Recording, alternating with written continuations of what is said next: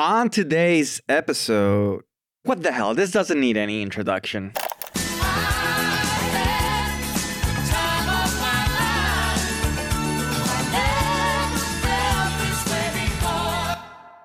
You guessed it, or you just read the title of the episode.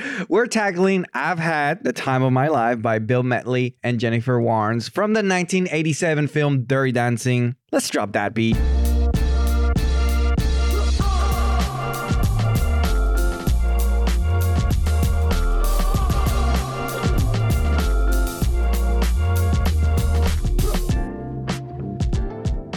Hello and welcome to The Song Will Go On, the podcast inspired by the songs, inspired by the motion pictures.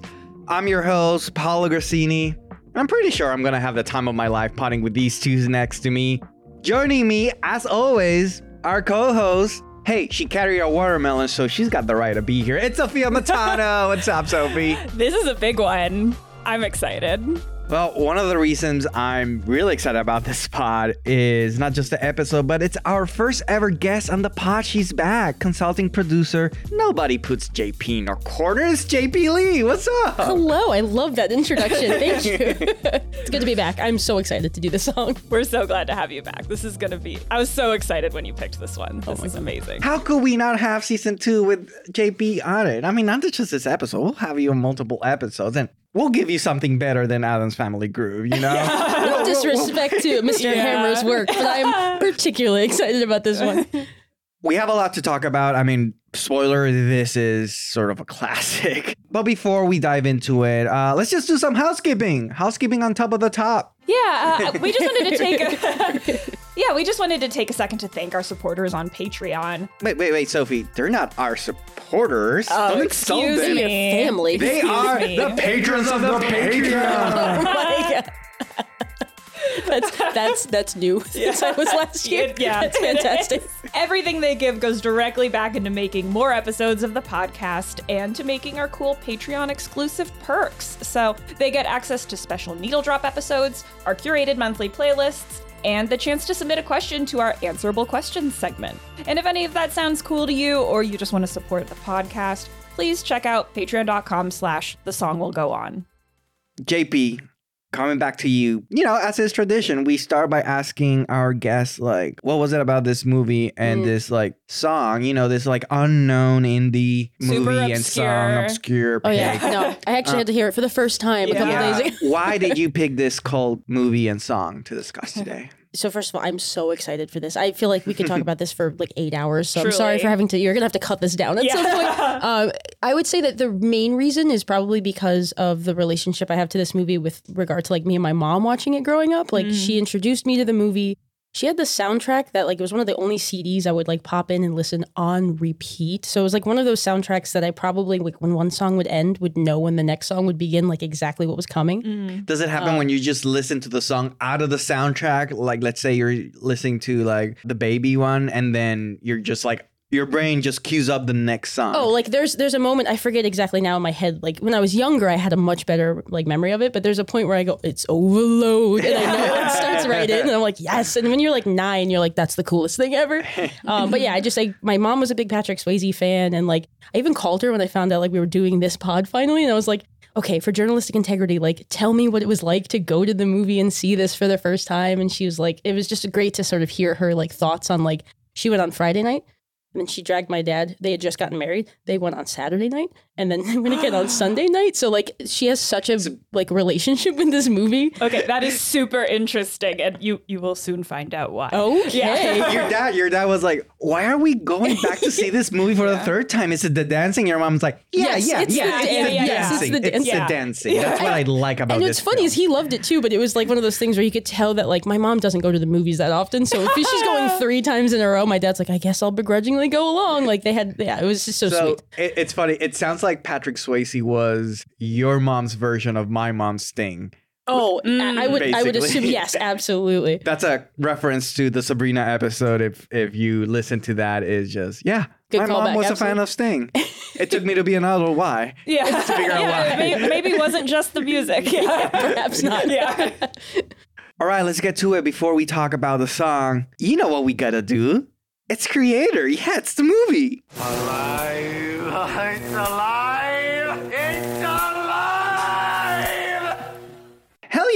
talk about Dirty Dancing the movie. And in order to do so, we need our instructor, Sophie. Lead us to it. Yeah. Okay. Dirty Dancing is a 1987 romantic drama dance film written by Eleanor Bergstein and directed by Emil Ardolino. The film stars Jennifer Grey as 17-year-old Frances Baby Houseman and Patrick Swayze as sexy dance instructor Johnny Castle. By the way, spoiler, Hall of Fame for a great character name. Johnny Castle. Oh, yeah, absolutely. pretty Like, nice. shit, I would take a punch from that guy and be like, I just got punched by Johnny Castle. Yeah. You take a punch and then shake his hand. Thank you so Yeah. much. I would be that. I An would honor. be his that guy in the film, his right hand friend who just follows him around. Oh, yeah, that guy. That's me because Yeah, it's yeah. like, Yeah. of course I follow Johnny Castle everywhere he goes. The film follows Baby on her family vacation in the Catskills in the summer of 1963, where Johnny teaches dance at her resort. When Johnny's partner drops out of their crucial dance performance, Baby steps in despite Johnny's hesitation. What begins as an adversarial relationship develops into romance, and when Baby's father forbids her from seeing Johnny, she has to make a choice: family or love. Bergstein based her screenplay around her own childhood vacations. Her credits include It's My Turn, the 1980 Michael Douglas film, and Let It Be Me, a 1995 dance film starring Campbell Scott and Jennifer Beals. I have to say, I'm Googling her credits as you like are reading this because I'm like, how can you write this movie and then I don't know who you are? Before this, I have no Yeah, clue. true. And I was like, oh, she really didn't do a lot. Yeah, this is definitely the standout. Yeah. And not just a stand. It's not like there's like a shit ton of work that I'm not familiar. It's just like I'm looking Wikipedia like 6 things. Oh, it's just like limited work as well. Like, Yeah. Yeah, like yeah. I don't know. Like it to me, I always like am fascinated when I see a filmography like this because it's like you clearly have really good talent. So like, how did you like? It didn't do other stuff. I don't know. You know, I don't know. It feels like more to the story there. It kind of Yeah. adds to like the magic of the movie, right? Like you're like, she really like kind of like struck lightning with this one thing, Yeah, which that's is the thing. really cool. That's the thing. Like, did you like just struck lightning and this is like a lightning in a bottle, or did you just hate Hollywood and be like, fuck that, I'm not gonna, I'm not some gonna be a merit part to of this world. Okay, well, let's talk about her most known work, Dirty Dancing. She originally developed the project at MGM, but when management changes rendered the project immobile, Bergstein sought other avenues. She and the movie's producer, Linda Gottlieb, attached Emil Ardolino to direct, who had just won the 1983 Academy Award for Best Documentary Feature for He Makes Me Feel Like Dancin'. Which is, I think, a movie about children dancing. I was gonna say there has to be the dancing. Otherwise, I'm like, there's a documentarian doing the film. Okay, all Yes. right. So he was definitely hired for his dance experience, not as much his directorial experience. But he did go on to direct Sister Act in 1992. A great Oh, film. that's Yes. great. I recently An absolute rewatched great it. film. I'm sorry, but like I'm a Sister Act defender. Even no. Sister Act 2. I know people say some people like Sister Act 2 more. Sorry, I digress. can see that. Digress. I know. This is what happens. I can Too see much that. I coffee. can see that. But they're both like Solid. Yeah, they're solid. absolutely, absolutely. Yeah. So the trio, Gottlieb, Bergstein, and Ardolino, brought the project to Vestron Pictures. There's probably a reason why you do not know who they are, but more on them later. After Gottlieb agreed to cut the original proposed budget in half, Dirty Dancing went into pre-production. Kenny Ortega was hired as the choreographer. He had been mentored by the man Gene Kelly himself when they worked together on Xanadu. Oh, wow. And Ortega, you probably know him from the many movies he's directed, such as Newsies, Hocus Pocus, and High School Musical, among others. Oh, what range? he didn't do Hocus Pocus 2, right? He did not. It was Anne Fletcher, actually, which is very interesting. So it was missing that Ortega magic, if you will. Yeah, because she's another dance person. She did Step Up. Really? Mm-hmm. I love this dance rabbit Very hole that we're going down. Okay, and anyway, As if Hocus Pocus is the most dance No, but movies that there are. I they're- do wonder if I they don't like. know. I mean, there's clearly a connection here. Did he come up with the sidestep thing that they did? Yeah, 'Cause that's what I was thinking. Like, finally, my moment to shine. Yeah, exactly. By the way, am I the only one who thinks like Kenny Ortega is such a great like wrestling name? Yeah, I can hear. Yeah. Like I was like, yeah, I don't know. I didn't know where that sentence was going. I'm like, no, that makes sense. Okay, focus. There's no guarantees. Yeah. Artelino pressed that it was important to hire actors who could also dance so they wouldn't have to use the stand-in method for the dance scenes, which had been used in the popular 1983 film Flashdance. Ooh, throwing dirt. Okay. And actually, sorry for another sidebar, but we've talked so much about Flashdance on the podcast without actually covering a song from that movie. I feel like it just keeps coming up. So we might be JP? overdue. Yeah. Is that gonna be your arc through this season? The dance trilogy or something? Maybe. I don't know. I like that actually, because the Goofy movie kind of almost fits in that too. Okay, 26-year-old Jennifer Grey was chosen as Baby. Some of her credits before Dirty Dancing include The Cotton Club, Red Dawn, and iconically, she played Ferris Bueller's sister in Ferris Bueller's Day Off. Red Dawn was with Patrick Swayze. Yes. Spoiler Sorry. alert. Hello. Sophie just gave me like why are you? Like, all my research is Ruining. now coming out of your mouth. It was like ventriloquism. Jennifer Grey was not a professional dancer, but she was the daughter of theater actor Joel Grey. That's right, yeah. Nepo will- baby. But she could hold her own. She could hold her own dancing. Patrick Swayze was 34 at the time, and obviously an experienced dancer from training at the Joffrey Ballet School. His mother also owned a dance studio and taught her own students, so he's been around dancing his whole life. But interestingly, his resume read no dancing.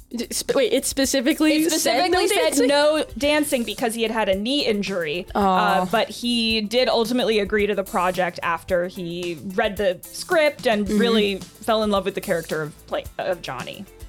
The slight hiccup, which Paolo alluded to, was that he and Grey had worked together on Red Dawn and had not gotten along. In fact, Jennifer Grey actually asked the producers to not cast Swayze because she was just like, I don't want to deal with that guy. Oh, that is fascinating. But agreed to a initial screen test of them dancing, and it was pretty obvious that their chemistry was palpable. It was just palpable. Have you seen the screen test on YouTube? I have, and it is so hot. Okay, Sophie. I'm like jotting down research for later. We know where Sophie stands on the chemistry. That's interesting though. That slight antagonism probably played in its favor because there's that like, especially for dynamic. the initial parts of the movie where Absolutely. they are No, adversaries. I did read an interview with Patrick Swayze, which I'll drop with the magic of editing, where he was basically saying that it worked for the film because he was also kind of like, during the production of it, sort of like mad at her or like annoyed that like he had to teach her how to dance too. During yes, it. yeah. I think I remember hearing something about that. Yeah. And the production, the director and the production, they picked up on those things and started incorporating those things to like their training montages, just kind of like their real like. So those moments where Johnny's like kind of like, oh come on, get the move. Like it's not that like that's But probably it was Patrick also, Swayze. Yeah, being that's the like, thing. Exactly. That's how that's we said great. it was like that also behind the camera. So kind of like what you see on screen. Yeah. Is also kind of like the process of them making this film. Great intuition on them Yeah. to pick up on that stuff. So just to complete the story of the movie, filming ended on budget at $4.5 million and on time.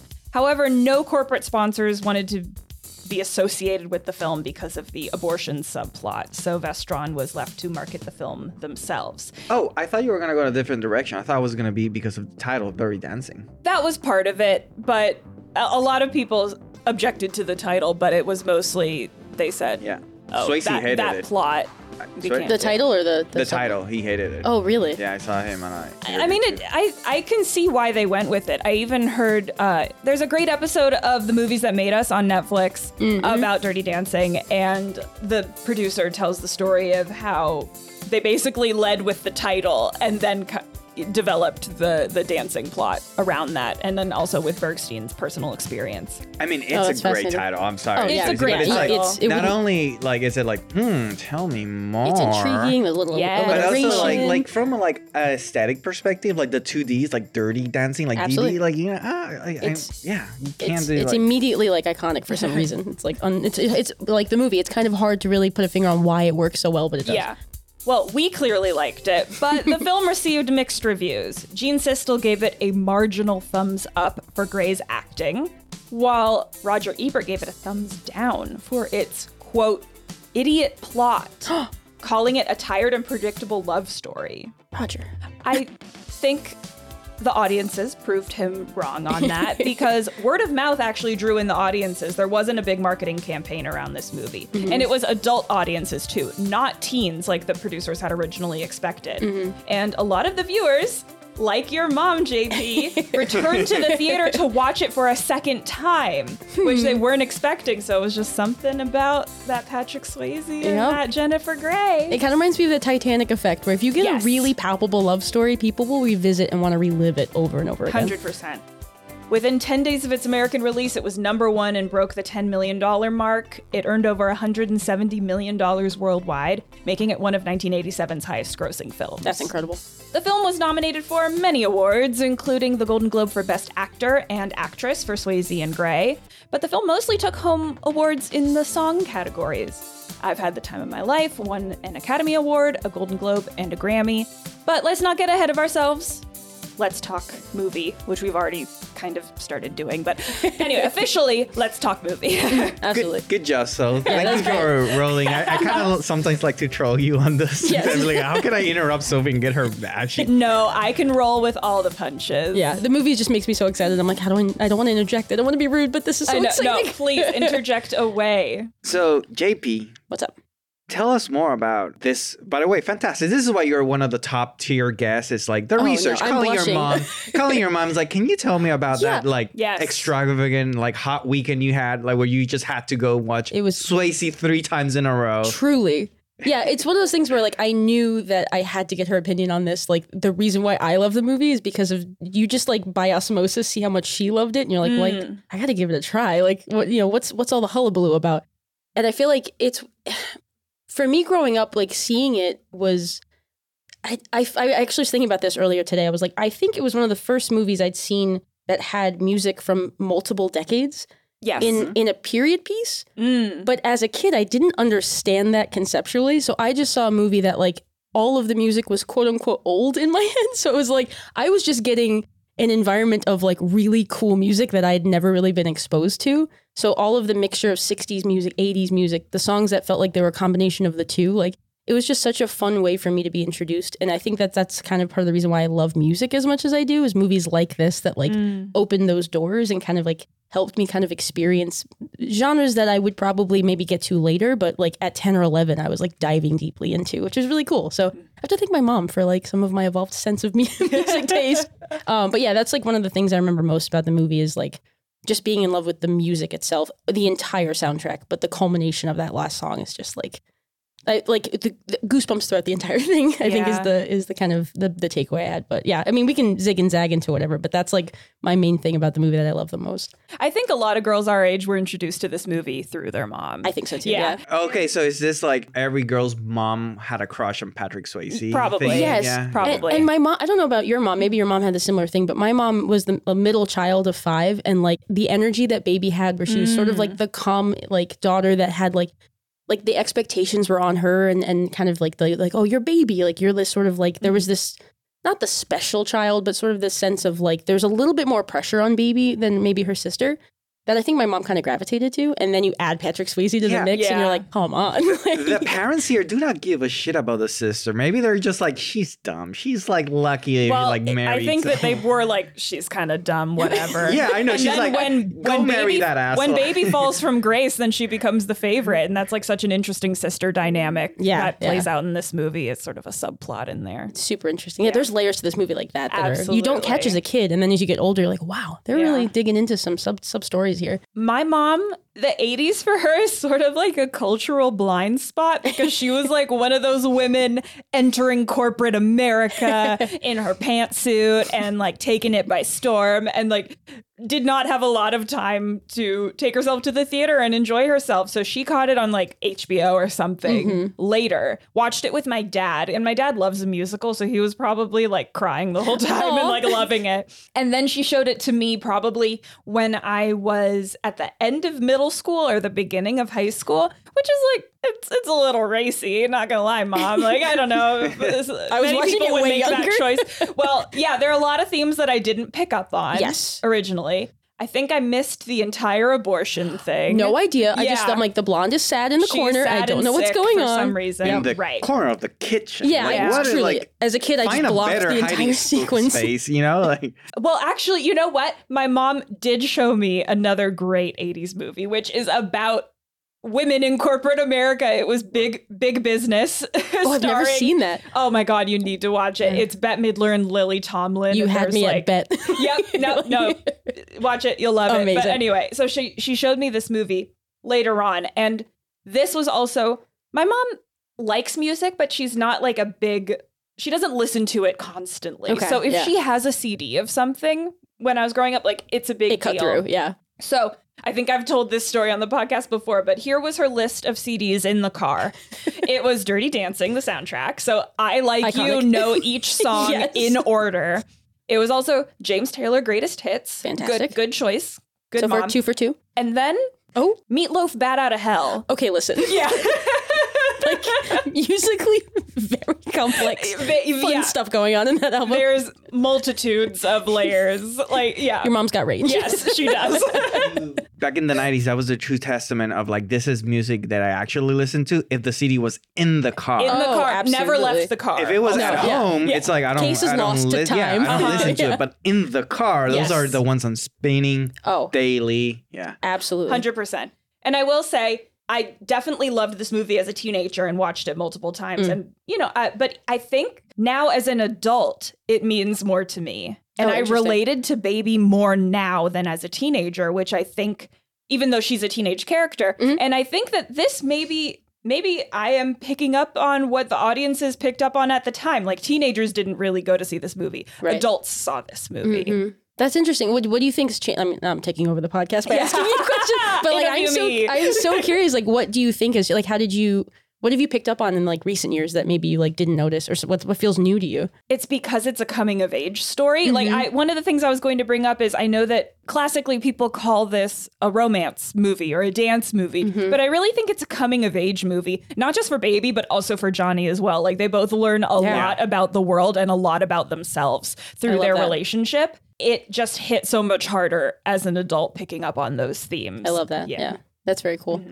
You want me to throw a glass of cold water on this thing? No, don't. But now I'm super Yeah, all right, curious. go ahead. What's Well- your relationship with this movie, Paolo? You guys know about it. I am like, I love all things 80s. Check. I mean, you start a conversation with me, 5 minutes, you're gonna deduct that quickly. Yeah, we'll probably be in like Hill Valley by the end of the 90 Yeah. seconds. This was such a blind spot for me. I don't That's know why. interesting. It's one of these movies that, and I'm sure everyone has them.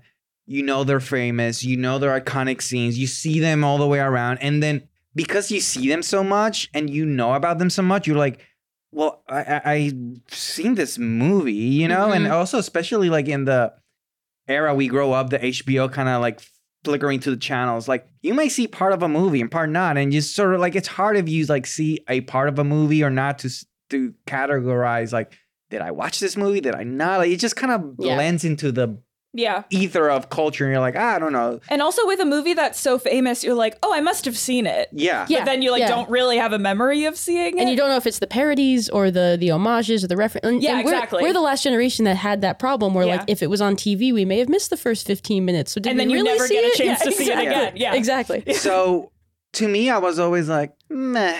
You know, like I'm a little bit like Roger Ebert, like meh. Yeah. You know, the black, like, you know, I know the scene and all that, but it was like, as you know, you're all there. We did a movie night. We We did do do a movie movie night. nights. Yes. We and- remedied this situation. And people Yes. take turns. And you actually, JP, you picked this just because I had expressed, I think, that I was like, Yeah, that Dirty was- Dancing, meh. And you were Yeah. like, no, I took that as Yeah. a personal affront and was like, I need to fix this. No, played it. Uh-huh. And after the movie, I was like, meh. And you all were like, everyone in the room was like, whatever. This guy has something like, does he not like dancing or something? I don't know. But to my defense, there was another person there that hadn't seen it either, and they're like, I loved it. I'm like, so, okay, one out of two ain't bad. I was like, nah. I watched it for prep for the podcast. Mm-hmm. Oh man, it clicked. Oh, so a revisit. Oh man, it Okay, clicked. all Oh right. man, it clicked. This It's isn't just cold like, water on. This is great. It's just like, I'm still processing this journey I've been with this movie because it's not often that I do such a 180. You know, like, yeah, I learned to grow films like multiple watching, but like we recently did that movie night. That wasn't more than 6 months ago. Yeah. If that. And then to rewatch it again and to be such a like, I went from meh to like a smile on my face. The movie ended. Aw. And I feel like this movie to me it's more powerful rewatching it.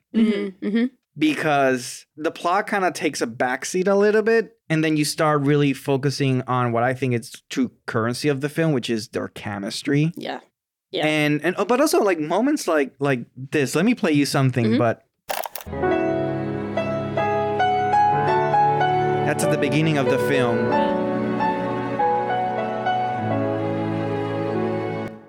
And it's so John good. Morris, by the way. John Morris, the same composer for Clue and all the Mel Brooks film. Oh, cool. That's him making the music for Dirty Dancing. It barely has score, but that's him. Yeah. I gotta do a it's- deeper dive into his stuff. Yeah, That's it's cool. credited as the John Morris Orchestra. But so he did that part, and on a rewatch, that moment hits completely different. Yeah. Like on the first one, you have no idea what this is. You don't know that there's gonna be this amazing needle drop at the end, this moment. But then on rewatch, it feels like. And also doing the research with the author, she was saying like this was sort of like autobiography and a memory. Like the film just really feels like a memory. Yes. You know, like Yes. that time you remember a great summer you had. And summer has become my least favorite period of the year. Like it's so hot in LA. I'm over it. I'm not like a shorts guy. There's a lot of things. No, we don't, and we don't have the joy of like summer vacation like we did as kids. Like but you don't that's get the it thing. anymore. When you're a kid, summer feels like such a parenthesis on your life. Yeah. It's like a moment to refresh, to have experiences that are not connected to like your daily life. Oh, It yeah. really feels like I really do miss that. And this film to me captured that It's a really really good point. Yeah. That moment just like absolutely just melted my heart. And Yeah. from on the get-go, I was like in with this movie. I love that because that's what I think the movie resonates with so many different generations too. Like we as in our 20s or 30s, as you get older, you start to see the movie for what it is. But when that movie came out, can you imagine just like parents in their 40s who were her age in the 60s or like getting a chance to revisit that memory? And then you have people in their 20s who maybe just recently had that like that passionate love for the first time and are like getting to relive that experience, but then also get a chance to empathize with what it was like for their parents to grow up in the 60s. And I don't know, I feel like it was just such a cool thing to see something from only 24 years in the past. So it wasn't that long ago, like 87 to 63, but that kind of plays into it where it's like a recent memory that people can tap into and the music plays into it. And then even when we get into the song structure, I think that's also part of it as Something well. I also, you've talked a lot about the sort of like 60s, 80s, back and forth between the soundtrack. You go to a modern song, you go back to, it's like. So generational. This movie's, but I also picked up on that part on the story. Like Sophie said, to me, it's a coming of age story of two characters, really. Sure, you got the romance, but if you really treat it as a romance, you get the Ebert, like this is pretty simplistic. Like they just meet each other. They're like, why are they attracted? Like, it's a coming of age story. Yeah, the chemistry is enough for that aspect of it. And then you just get into the coming of age part. Something I also picked up on is this conversation that's going back and forth between generations. And one scene that I just absolutely loved, almost at the end of the climatic scene when they're about to perform the hotel number, something, whatever. The owner of the hotel, who at this point, you kind of, he's not like the main villain, but he's like part of like the villain group. Like this establishment. Yeah, like this is, he's sort of like, and he has a conversation with his band leader, but then he says something to me that I feel like it's just really good writing where you do so much storytelling with so less.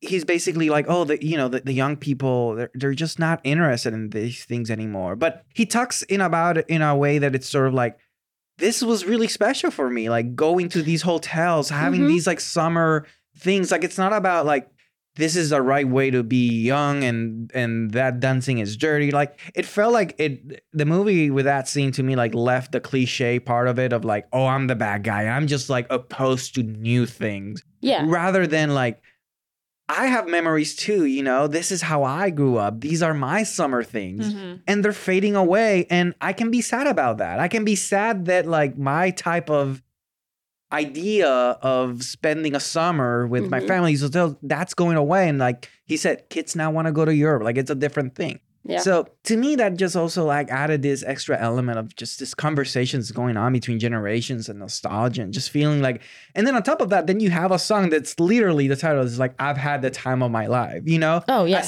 A song that is basically saying like, I'm nostalgic for this moment in my life. It's transitional in like its concept. Like it literally feels like it's in past tense and present tense and also looking for like the song just has that way of like capturing a moment in time while also looking forward and backward. And like, I don't know, I'm excited to talk about that more. But I do agree, like they don't make the 60s like inherently like, I mean, they had those moments where like Wayne Knight does like corny jokes and like they're really like leaning into a little bit to get some of the younger people in the 80s to realize like, yeah, like it's a little corny at times, but like that's where you lean into like when those moments happen where you're like, yeah, but for our parents, I guess if you're someone of the 80s, you're like that meant a lot to them to have that time with their family and to like spend those summers and do those things. So it was like a chance for you to sort of bridge the gap between those generations and kind of see that change can just be kind of a scary thing for people and maybe embrace it, but also like recognize why it might be hard for some people, you know? And I think that was kind of, I don't know, the movie did a lot of that heavy lifting just by way of, I don't know, exploring it without necessarily hitting you over the head with it, you know?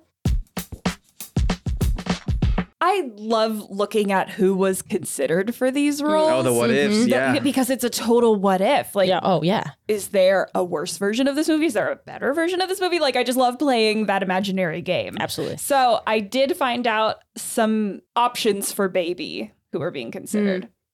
Winona Ryder, because it's a movie in the 80s and we always have to... She was probably at the top of every pile. Look, unpopular opinion maybe, I think she would have been fantastic. I don't think she...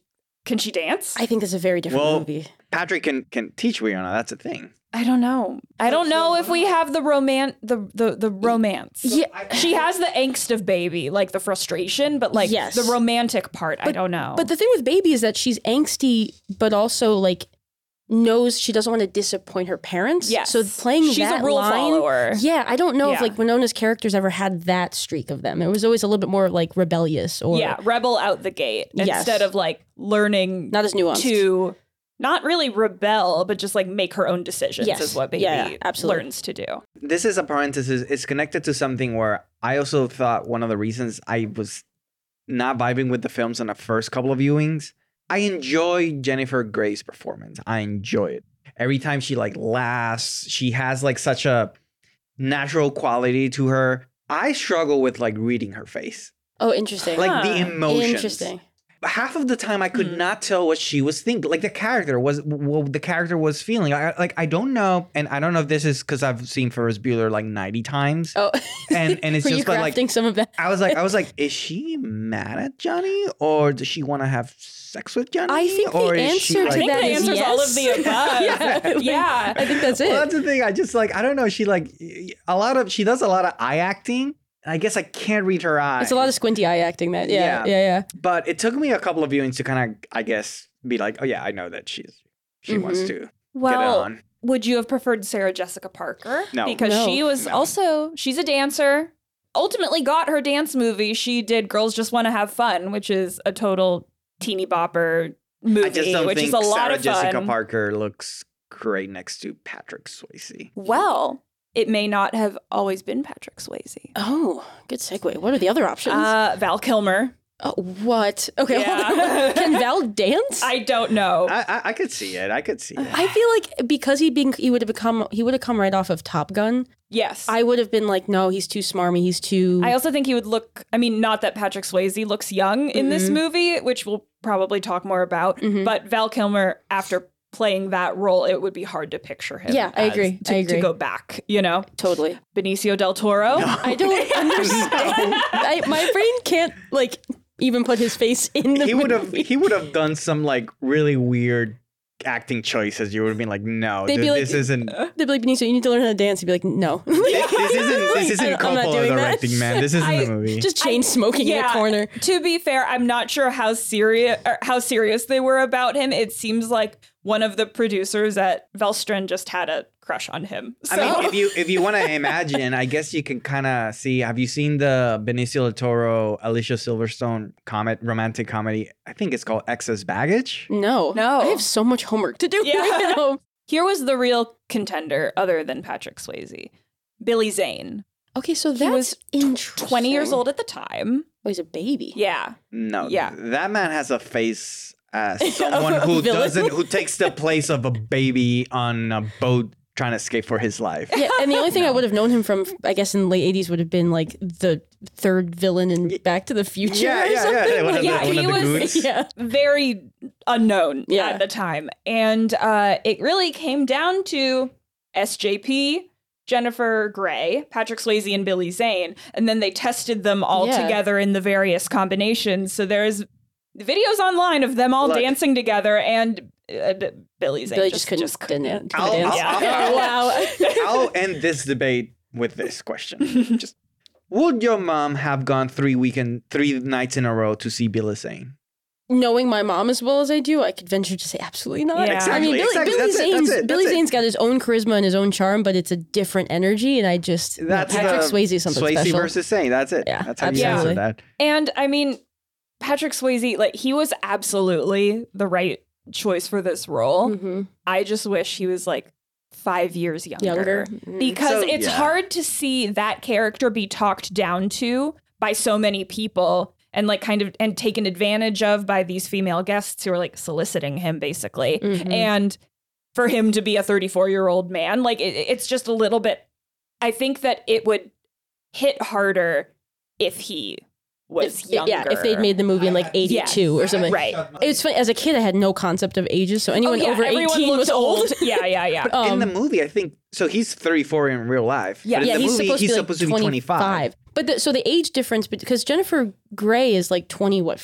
She was 27. 26 when it 26 was film made, playing. yeah. So 26, she's playing okay. 9 years younger. He's playing 9 years younger. Yeah. So it kind of like the age difference between them is okay, but I think she can play younger more She can- effectively than yes. he could, so it felt further apart. Yes, you know? agreed. Let's just Agreed. agree that we all shot our brain being like, the 25 was dating a 17-year-old. You know? Yeah, she was like we all right look the before other her way, senior but it's year. kind of like she just finished her senior year or something. She was about to. Yeah. Yeah, I think the Like, this is the intention last when they were summer. writing the movie is to have them closer in age, but it was a casting decision that Yeah. made this age gap more significant because he just knocked it you out of the couldn't- park. Yeah. And I feel like that's one of those things it's like worth addressing, that like the age difference is sort of like something to like be mindful of, but it like her character had to be that age for the story to be that like authentic coming of age story. Yeah. And Patrick Swayze being the most charismatic pick, like Mhm. that gray area is a space that it had to operate in, and you know, for better or for worse. I mean, the movie itself in the chemistry space, you can't really like argue that that's really effective, but it's worth arguing that like that age part is you know, is a little. I'm making a face that I can't quite put into words. But it's a little. Yeah, I kind of like have to have a conversation with myself when I'm Yeah. sitting down to watch it, and I'm just like, whatever. Yeah, just like Okay, I'm making a sure. note, putting it aside, Yeah. watching the movie. Yeah, Right. absolutely.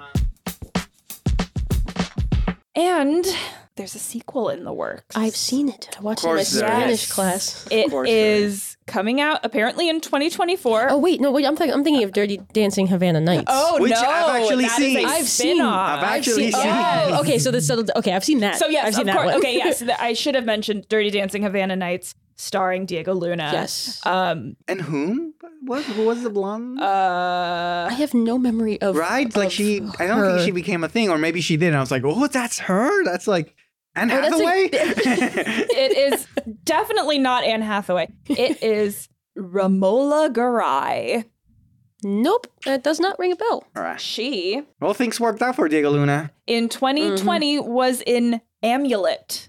That is a movie? Question mark. Yes, question mark? Yes, it is. It is a mystery thriller. Oh, it's a bit of a blind spot for me. It Yep. is definitely she is a directed mystery. it. Good job, Romola. She directed Oh, it. crushing it. That's cool. Yeah, so That's she, cool. she is not in it. She directed it. She wears many hats. I love Yes, that. she does. The sequel is apparently has a 2024 release.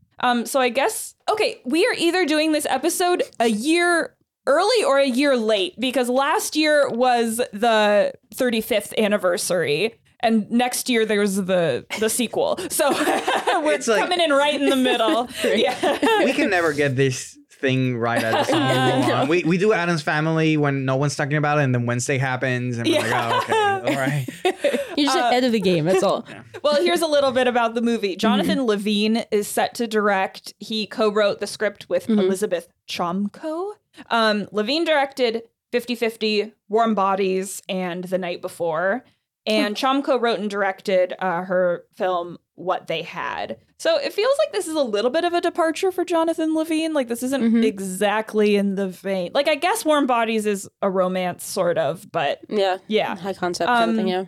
And Jennifer Grey will be back. She's reprising her role as Baby. But then she also recently said that, I don't know, she was sort of like, it'll come when it's ready. So it might not be next year. She said that they really wanted to get it right to honor Patrick and all of the fans, which I think is fair, but it doesn't exactly instill confidence if they're kind of backing off that date. So yeah, we'll see.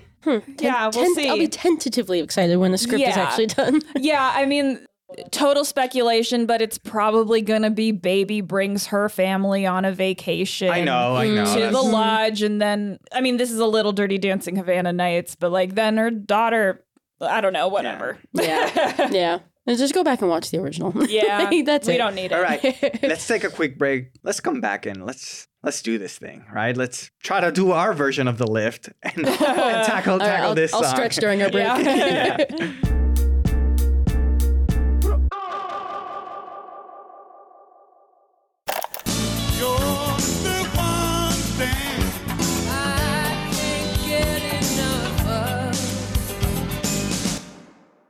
We're back at The Song Will Go On, and in case you skipped the movie discussion, yes, we're talking about Dirty Dancing's I've Had the Time of My Life, 1987, absolute banger of a hit. Man, this is a classic. Sophie, is there such thing as a setup for a classic? We'll see, but like... I'll try my best. I've Had the Time of My Life is a 1987 song written by Frankie Previte. Wait, Sophie. I think this needs a little bit... You need a little bit more juice. I'm going to help you out with this. Okay. Oh, the bass line. Give us a setup. Come on. I love this so much. Come on. I've Had the Time of My Life. I thought you were going to sing it. I almost considered it. I'm not going to lie. I've Had the Time of My Life is a 1987 song written by Frankie Previte, John DeNicola, and Donald Markowitz, and performed by Bill Medley and Jennifer Warnes for the film Dirty Dancing. Is this going to go on the whole time? Oh, yeah. Okay. Come on, let's go. Previte was the lead singer of his and Frankie, and... Wow. The bass line almost broke Sophie. You're such a baby move. She's just laughing and can't do the choreography. Yeah, true. That was the energy just now. It's like, no, we can do this. You're so baby. Focus. Previte was the lead singer of his band Frankie and the Knockouts, which had a 1981 hit with the song Sweetheart.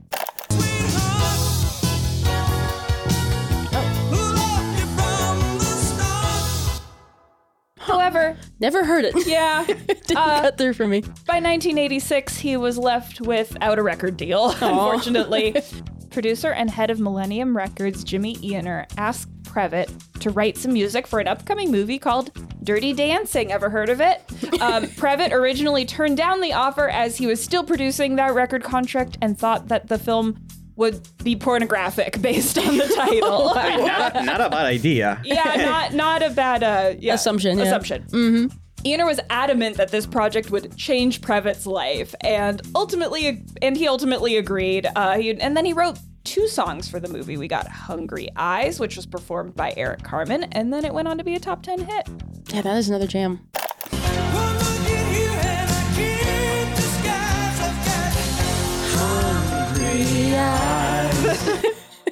And then, of course, the song that we're here to talk about today.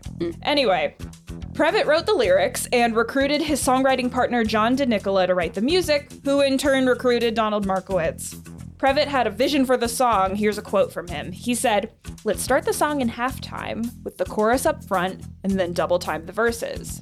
The first thing I thought of was Donna Summer's Last Dance. Yeah, I can see it. So let's dance. Which Totally. is such a technique that fits so well to like a cinematic medium, you know? You have that sort of build The up. build up, for sure. And it's like butter. And also, it's one of the points I was going to make about the fact that it's literally like the 2 generations of 60s versus 80s. Like it's that slow kind of progression of time, and then all of a sudden things speed up, and it's thematically perfect. It's amazing. And side note, this is not the first time that we've played Donna Summer on the pod. I love that little. We keep clipping her, and I don't think it's going to be the last time. Anyway, so the lyrics came last, and going off of just a quick summary of the film, Previtt came up with the line, "I've had the time of my life." He recorded a demo, sent it off. Meanwhile, the actors are already rehearsing. They are dancing to a Lionel Richie song that wasn't quite right. Could never found the song on research. No, Always I don't know what no song it one was. would give it up. Like, what's the Lionel Richie song? It might have been an Yeah. original one that they rejected and then it just never saw the light of day. Possibly. I'm not sure. Because it was wrong, they were almost about to do that dance to a click track, like just a metronome, and then put the music in later. That would have felt so different. than Very it was. weird, right? But they got that demo just in the nick of time, and Kenny Ortega, the choreographer, was just like, yeah, this is the one. Oh, that's wild. Yeah, so from that demo, Previtt actually, he released that demo so we can hear what the actors danced to. This could be love because I've had the time of my life. Also, he was accompanied by Rochelle Capelli. Wait, so that's the demo they That is the filmed demo, to? Okay, yeah. so there's remind me that when we talk about my 7 seconds, I have something I have to talk to. So okay, we'll come back to okay. it. Then came time to search for the vocalists. Bergstein wanted a 60s vocalist to sing it to tie into the time period of the film. Even though it's a very 80s song, she still wanted the authenticity of a 60s voice. Feels thematic. And back to Donna Summer, it was originally intended for Donna Summer and Joe Esposito. The Bean! Joe Bean Esposito. Joe Bean Keeps popping up. Esposito. If you want to hear us talk a lot about Joe Bean Esposito, we did a Karate Kid. A lot of recurring characters. I love this. Yeah, and he wrote for Donna Summer too, so they have a relationship. But Summer, like everyone else, did not like the title of the movie. She's like, that's too dirty for me. It's a bridge too far for people. Wow. Yeah. So then Eoner approached Bill Medley, who is known for being half of the Righteous Brothers. Oh, my love. I actually don't know which of the Righteous Brothers sang that part, but Not Bill I Medley. don't think it was Bill Medley. It wasn't Bill Medley. No, but anyway, that's Unchained Melody, classic song of the 60s. Medley originally turned down I've Had the Time of My Life because his daughter's birth was fast approaching, and he had promised his wife he would be there, which I think is just the Bare minimum. that you can do. But, yeah. No, but good for him for prioritizing it. He was also worried about having another movie song that was going to be a flop because he had just performed with Gladys Knight the song Loving on Borrowed Time from the movie Cobra. Sure. And that had underperformed. We're playing a dangerous game, burning a secret flame. And he was skeptical of the title Dirty Dancing again. Sensing a theme. Eoner approached Jennifer Warnes, and she was best known for her Grammy-winning duet with Joe Cocker, Up Where We Belong, from the 1982 movie An Officer and a Gentleman. Banger. The lifters up where we belong, where the eagles cry. Oh, that raspy voice. Yeah, that's good. She also was skeptical about the project, but she was drawn in by Previtt's demo, and she agreed to do the song on the condition that she could sing it with Medley, Oh, cool. whom she admired. After Medley's daughter was born and she's, welcome to the world, he's like, all right, I guess I'm available. So they did the duet. I've done my job. Yeah, exactly. According to Previtt, Swayze was very appreciative of the song, and actually, he said that Previtt's demo was his favorite version. When the two met, Swayze emphasized how crucial the song was and how filming to that demo injected new energy into the production. And the appreciation is mutual. Previtt now sells his demos online and donates all the earnings to pancreatic cancer research to honor Swayze. Oh, I love that. That's really sweet. And now it's time for us to honor this song and chat about it. Jeez, how we do it That was, justice. that was amazing. Yeah. JP, What's up? what does this song mean to you?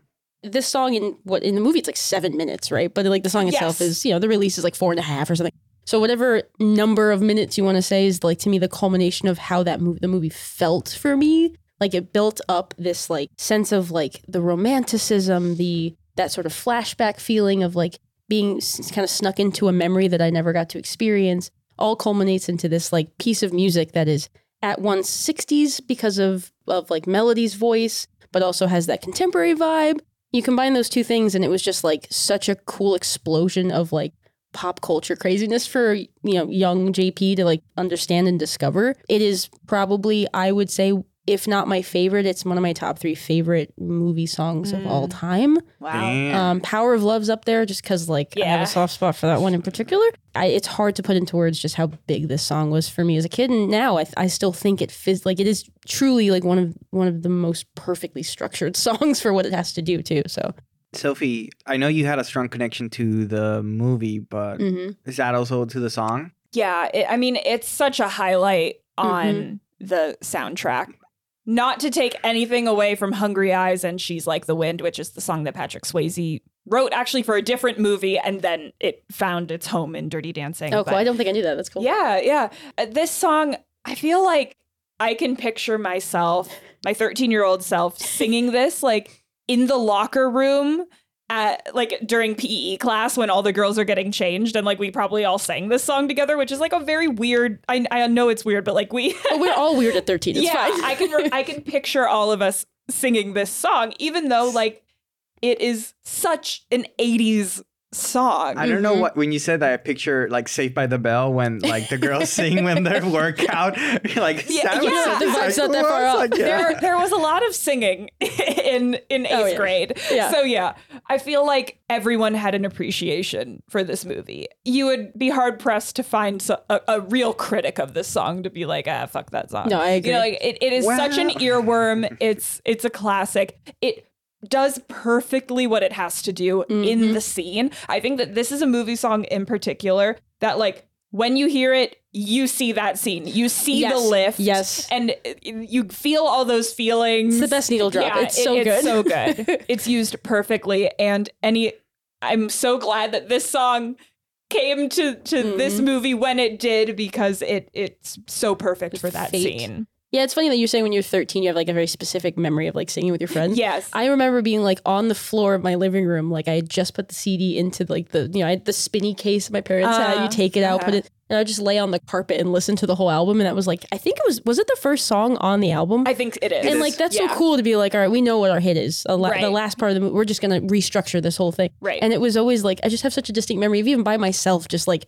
reliving the scene from the movie, even if like, because I don't know if we had the VHS, so I'd have to catch it on TBS or listen to it and like imagine the movie. So you'd like replay it on repeat in my mind. It's such a good song. Yes. I was, when we were trying to tackle this song, you're kind of like, what's the angle? You know, how do you approach this thing? It really came through with the research, because it's not that it's not a blind spot. Like you have to know this song if you're alive from the 80s and 90s. Yeah.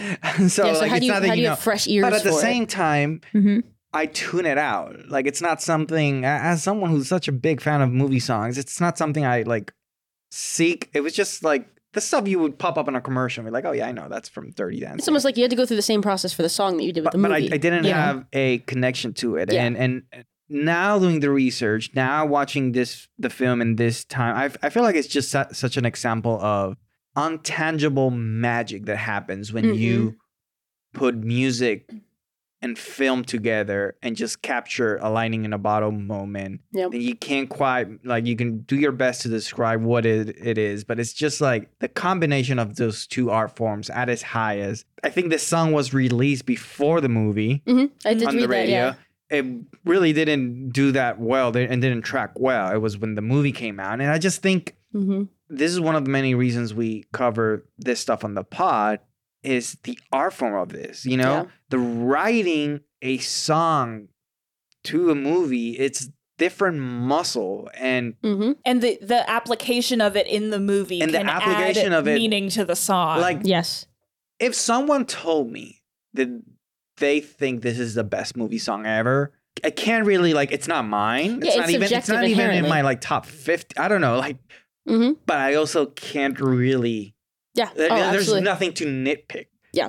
It's just fits like a glove. It's just perfection. How it fits with this movie. And I think that's where my appreciation now comes. It's just like, man, what an amazing job these group of people did Yeah, absolutely. to write something that would fit in the movie, fit that kind of story. And the thing Without is, seeing the movie. That I was just gonna say, Yeah. like that to me is the I think that might be the magic to it, is Yeah. that he had to basically take his own experiences and put like his own spin on it. So you're like basically the songwriter is putting a sense of like nostalgia or memory to something, and then it's universal enough. It's not just being like, here's Johnny and here's Baby. Like the lyrics Right. are vague enough that you can Yes. put your own meaning, your own depth to it, and that's kind of I think that adds to its universality. It's amazing how they pulled this off.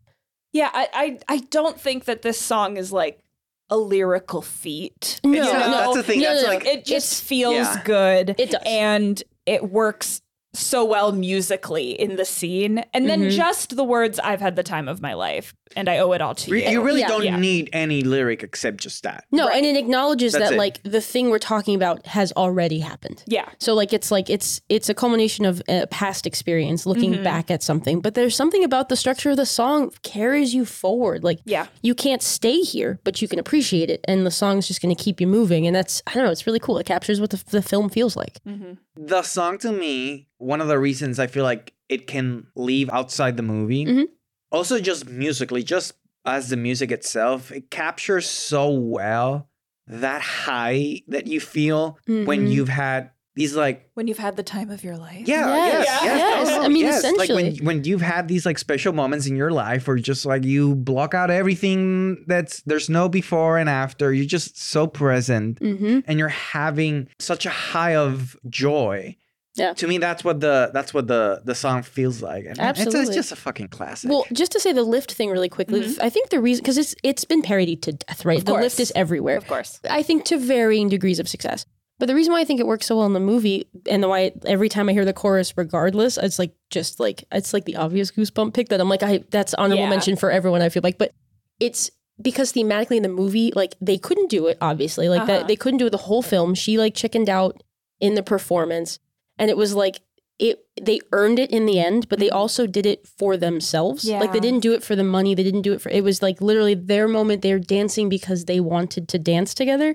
And that's why I think that just like 5 seconds is just like perfect cinema. Yeah, it is. You know, it's It just, is. oh, sorry. I just like, I don't get to talk So- about the lift or Yeah. any other reason. So I'm like, let's throw it in. it's a good point you bring up about the sort of like it's everywhere. You know, it's a cliche, but it works. For example, let's say Chariots of Fire, the slow-mo Dun, dun, dun, dun, dun. Yeah. like that's funny now.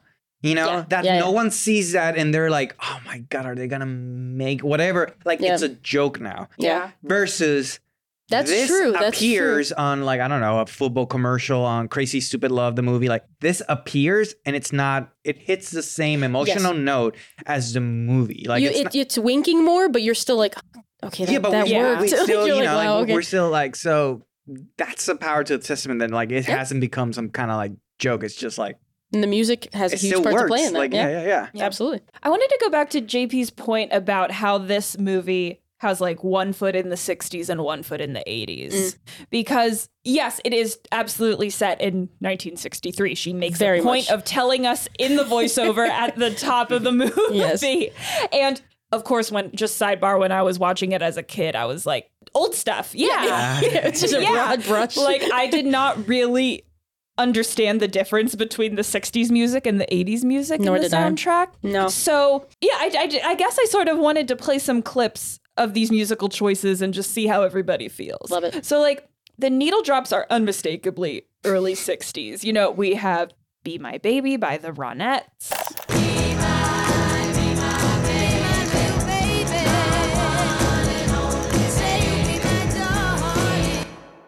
And we have Stay by Maurice Williams and the Zodiacs.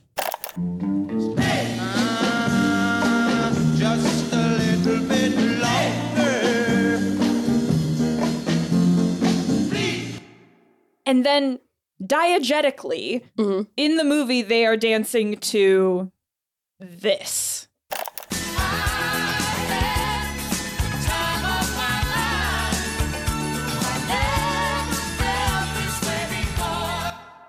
So I guess I just wanted to talk about, like, I think it is smart of Bergstein's choice to find a 60s artist to tie it in. But I guess I'm wondering, how effective is that tie-in for you guys?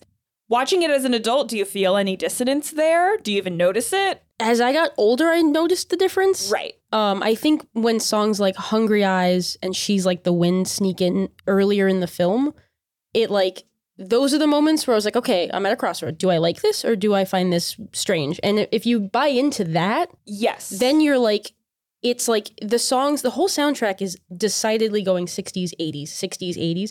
And then this last song is 60s and 80s. Like, it's like, yeah, it's one of the only ones that actually combines the musicality of both in a way that like, then you're like, okay, that dissonance is gone. And you're feeling this, like the sense that there's like a union of these things and like the couples together, everyone's kind of, so for me, like those songs I found to be a little bit more distracting as I got older.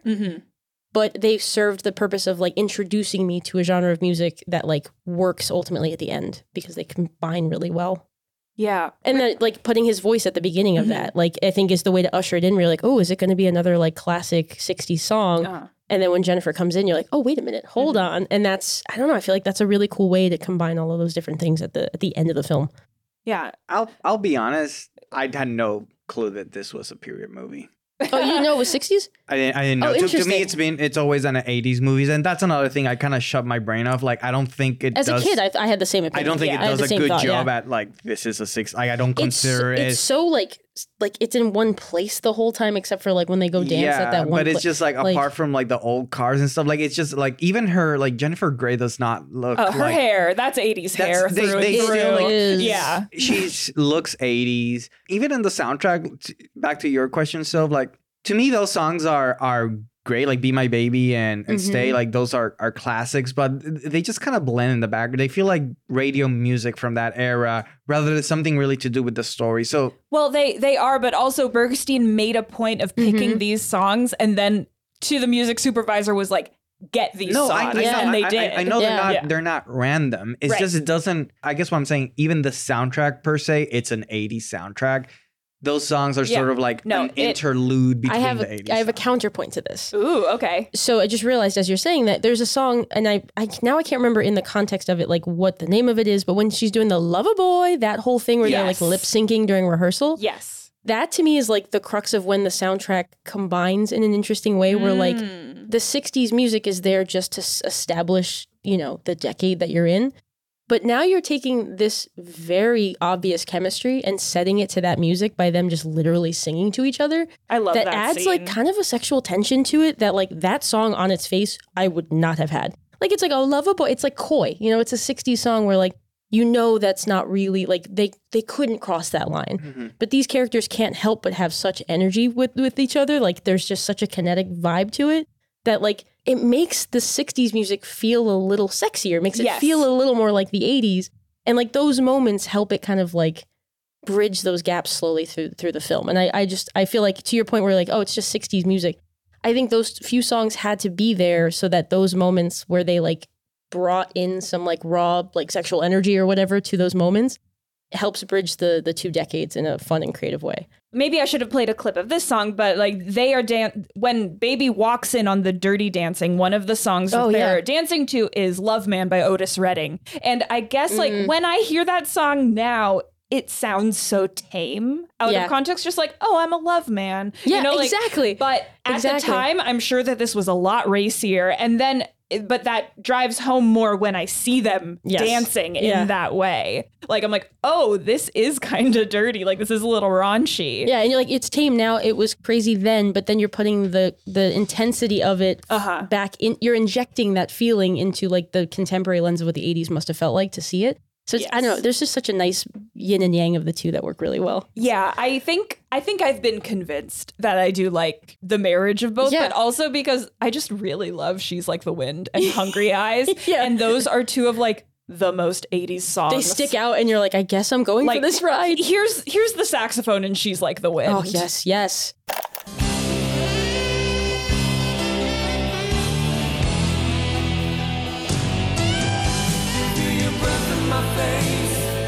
Like, that's the most 80s saxophone that has ever 80s saxophoned. And Hungry Eyes does it too. Yeah.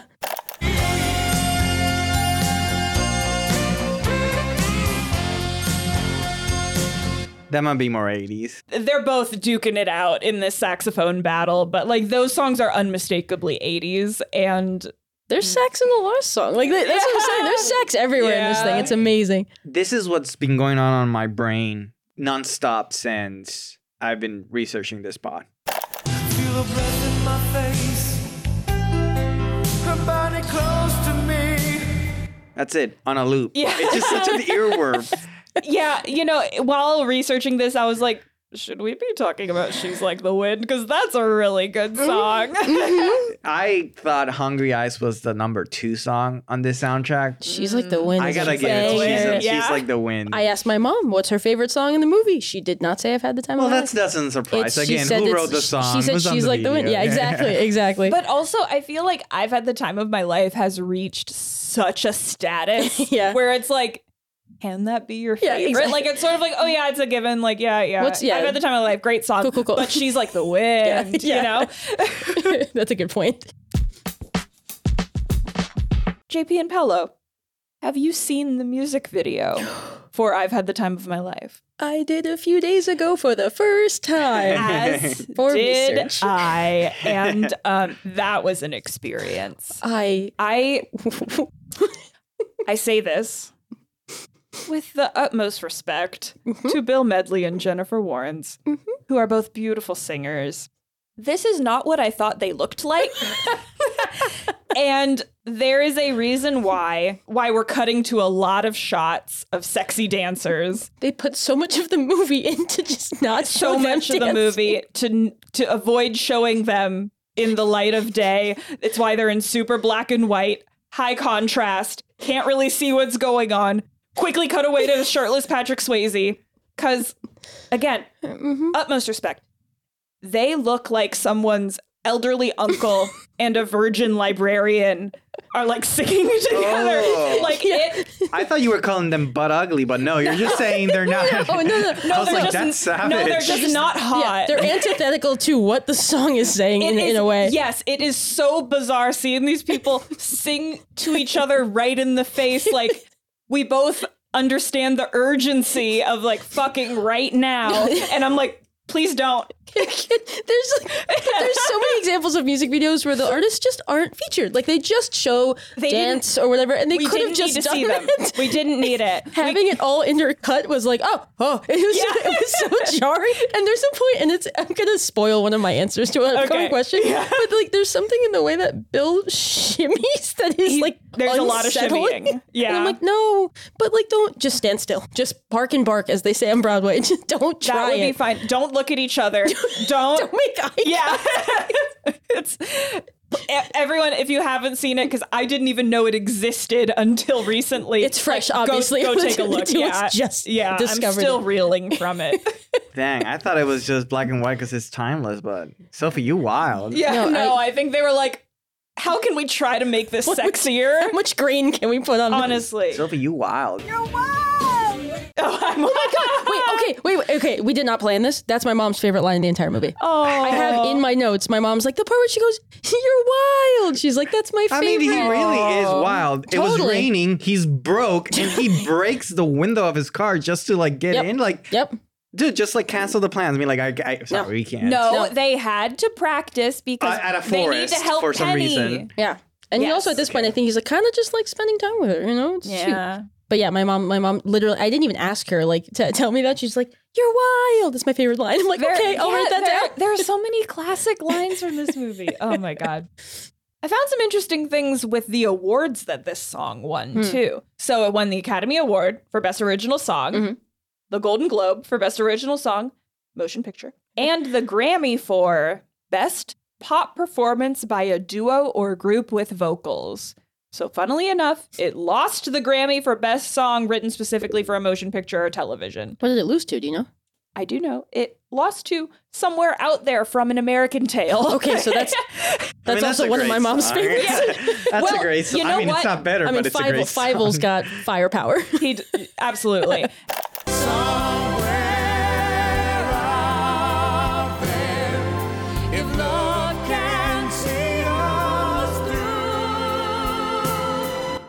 And interestingly, this year, 1988, when the award happened was the first year that category was celebrated. Oh. What a start, huh? Well, Dang. I think it's because we got some heavy hitters, so we got somewhere out there. Mhm. We got Nothing's Gonna Stop Us Now by Starship from Mannequin. Ooh. Oh, wow. We can build this dream together, standing strong forever. Nothing's gonna stop us now. We got Who's That Girl by Madonna from the film of the same name.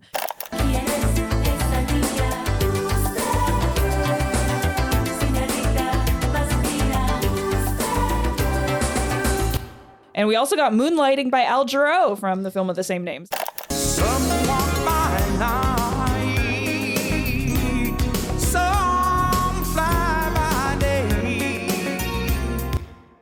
I can Just see why they were bangers. like, you know what? Let's create an award. We need a category for this. We That's need to cool. hop on board. Go 5 So, for yeah. beating all those Dang, contenders. I love Nothing's Gonna Stop Us Now. Yeah. You're like jotting that down as a future pod.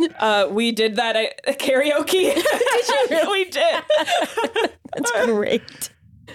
Recording of that, or it doesn't exist. Like, I really would like to hear that. Dang, if I was voting in that category, I would have just been like stressed out. Like, what do I do? Bible? I can't abandon Bible, but jeez, Yeah, the list. it's a toughie. Oh Yeah. man. Oh man, I think we are gonna have to do Nothing's Gonna Stop Us Now because I have so many thoughts. Well, I mean, about that you know, song. currently Mount Rushmore holder spot, Diane Warren. Yeah. Oh, yeah. Yes, she wrote that song. Yeah. This is probably her. Well, like, there's like 3 moments where you really missed out on the Oscar. Like, this was your really strong opportunity. Is she like the Glenn Close of songwriters, or is she more like John Williams, where she just gets nominated all the time? She is the most nominated in this category, Yeah. I think, for a song, and she hasn't won it. She's been nominated. She was I think, nominated this year, wasn't she? She Yeah, was. but for like a- yeah, like a- For like a movie that like a didn't total exist. dud. Yeah. Yeah. for a total Yeah. dud. But Yeah. like, she hasn't won. I think like she's more than 10 She got an nominations. honorary. She got Yeah, a she- lifetime. Oh wow. Okay. Yeah. She got an apology Oscar. Yeah, basically. basically. They were like, oh, we fucked That's up. basically The Charlie where Chaplin we- Award of like, Yeah, yeah. Like you For your should have time worn this served. before, but Yeah. here you go. Yeah. All right. Well, we've talked about I've Had the Time of My Life. We've touched on She's Like the Wind and Hungry Eyes. But there's one other original song from this movie that we need to talk about. And it is Hula Hana, the song that baby sister Lisa sings for the talent show. Who's this hula hana of? Come on, I wanna hula back. And you can whack it all you wanna, you can whack it while I walk away. Away, Glass shatters. Yeah. Well, Oh, she's- yes, poor thing. when I found out that this was an original song, I was like, this is my one chance to talk about this. So they had originally wanted Lisa to sing another song, but the rights were too expensive because Bergstein had already picked all these other songs Fair. to be needle drops. And I guess they're like, no more money I mean, in the also- music Money budget well for spent. you. Also, you're gonna butcher a song. Why do we have to butcher an expensive song? Yeah. Don't do that. No, that's very fair. You know. So luckily for us, so they were just going to cut the song, just be like, whatever, she doesn't sing. Mm-hmm. Luckily for all of us, they offered to let Jane Brucker, the actress who played Lisa, to write something. So she co-wrote the wrote song. it? That's so yes, she cute. co-wrote the song with Kenny Ortega. And it was supposed to be just like a background thing. Mm-hmm. So they quickly came up with some choreo and shot it. And well, the song plays like entirely under a conversation, like a very serious conversation There's a too, lot going on. between like Johnny and this adulterous guest and like her Oh. her cuck of a husband and By like the way, do you know the age of that like adulteress, whatever? oh, she's probably 40. Like She's 35. That I don't. actress. I don't want that information. I'm gonna unlearn oh that. no, Dumping that out of my brain. Oh, poor lady. So she's a year older than Patrick Swayze. literally. Oh my god. She's a year younger gee. than me. Oh my god. So Ardolino luckily saw something in this performance and really gave it its time to shine in the movie, and I think that we are all very thankful. And people that don't know he this. did. That is the that is actually the first use of the word cringe. Was when you really first see that for the first time. You're like, oh my god. Yeah. Before we go to answerable questions, I just want to go back to I've had the time of my life a little bit and end it with this. I love researching for these things because internet never disappoints with weird shit. Oh yeah, it's a fun rabbit hole. Mm-hmm. Now I played some hoes in my life, but I've never played this hoe before. And I swear, if it's cool, oh, I only wanna be. Did not go where you think that was gonna go. Really didn't. Every syllable of that, and you have great headphones. Yeah. that we made perfect use of just now. That was in my brain. Like the sound was everywhere. What did I just listen to? Yeah. Wish I could tell you. I don't know. You have no idea. Okay. Stuff. Okay. My favorite website, Who Sample Who. It's just that's always a fun visit when we're doing research for the pod. Just Who Sample Who, like goodness. who sampled this? That's a sample of That at is the time a of my life. choice. Well, Oh my goodness gracious. then I guess I'd be remiss if I didn't bring up that Black Eyed Peas song. Oh yeah. I had the know. time of my life. It's like let's take the good part of it and then how we can immediately take a dump on it. There be bloom bloom bloom bloom bloom bloom. I don't know. Well, But Fergie actually like Fergie sings the hell out of that chorus. Sings the hell out of that chorus. Yep. I'm like, oh man. There you go. See, I don't think I remember this song as well. It's not. It's I won't do that to you. I won't play Yeah. it either, you know. like 2 for 2 would be too much. Yeah. And I owe it all to you.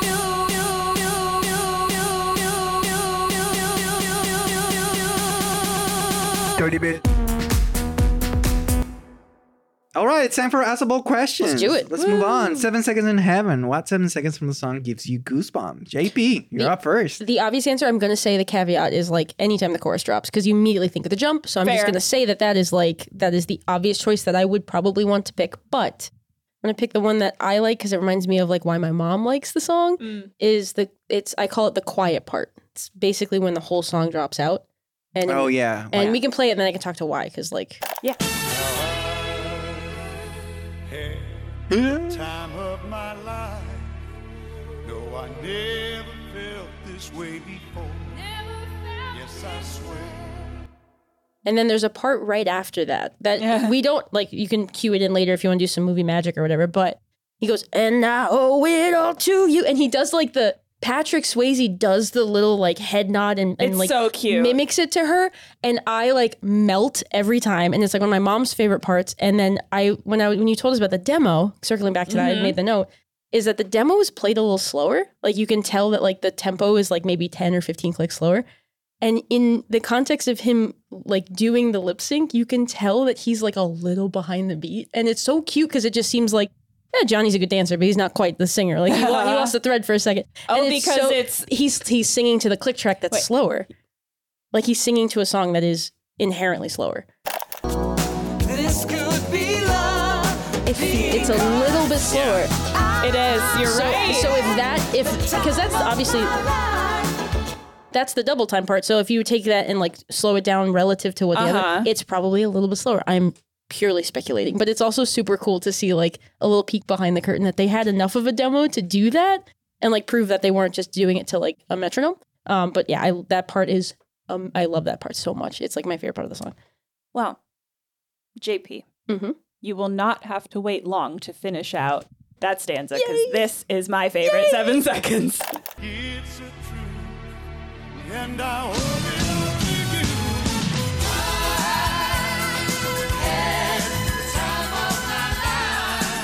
Just pure euphoria. Oh, just the intensity. I love that they're like having that tender moment and he's singing it to her. Just and melt. his like that like head nod that he Yes! does on He the "Oh It All scrunches his to You." face. It's the gruffness of Bill Medley's voice, and then the chorus comes in. Like it's such a euphoric moment. Like anytime a chorus comes in, it gets me right in the feels. And Johnny is so, he's a little buttoned up. He's a little uptight. Yes, He a little lets loose a serious. little bit there. I mean, he's dancing very, he Yeah. sees some raunchy stuff he does. But Yeah. like personality wise, that's kind of like the loosest he gets. And it's really cute. Yeah, he's not. We only get a couple glimpses of like goofball. Yes. Johnny, and that's one of them. And at the end that's there. why people went back to see this movie a million times. I think so. All right, Paolo, can you top that? Mm-hmm.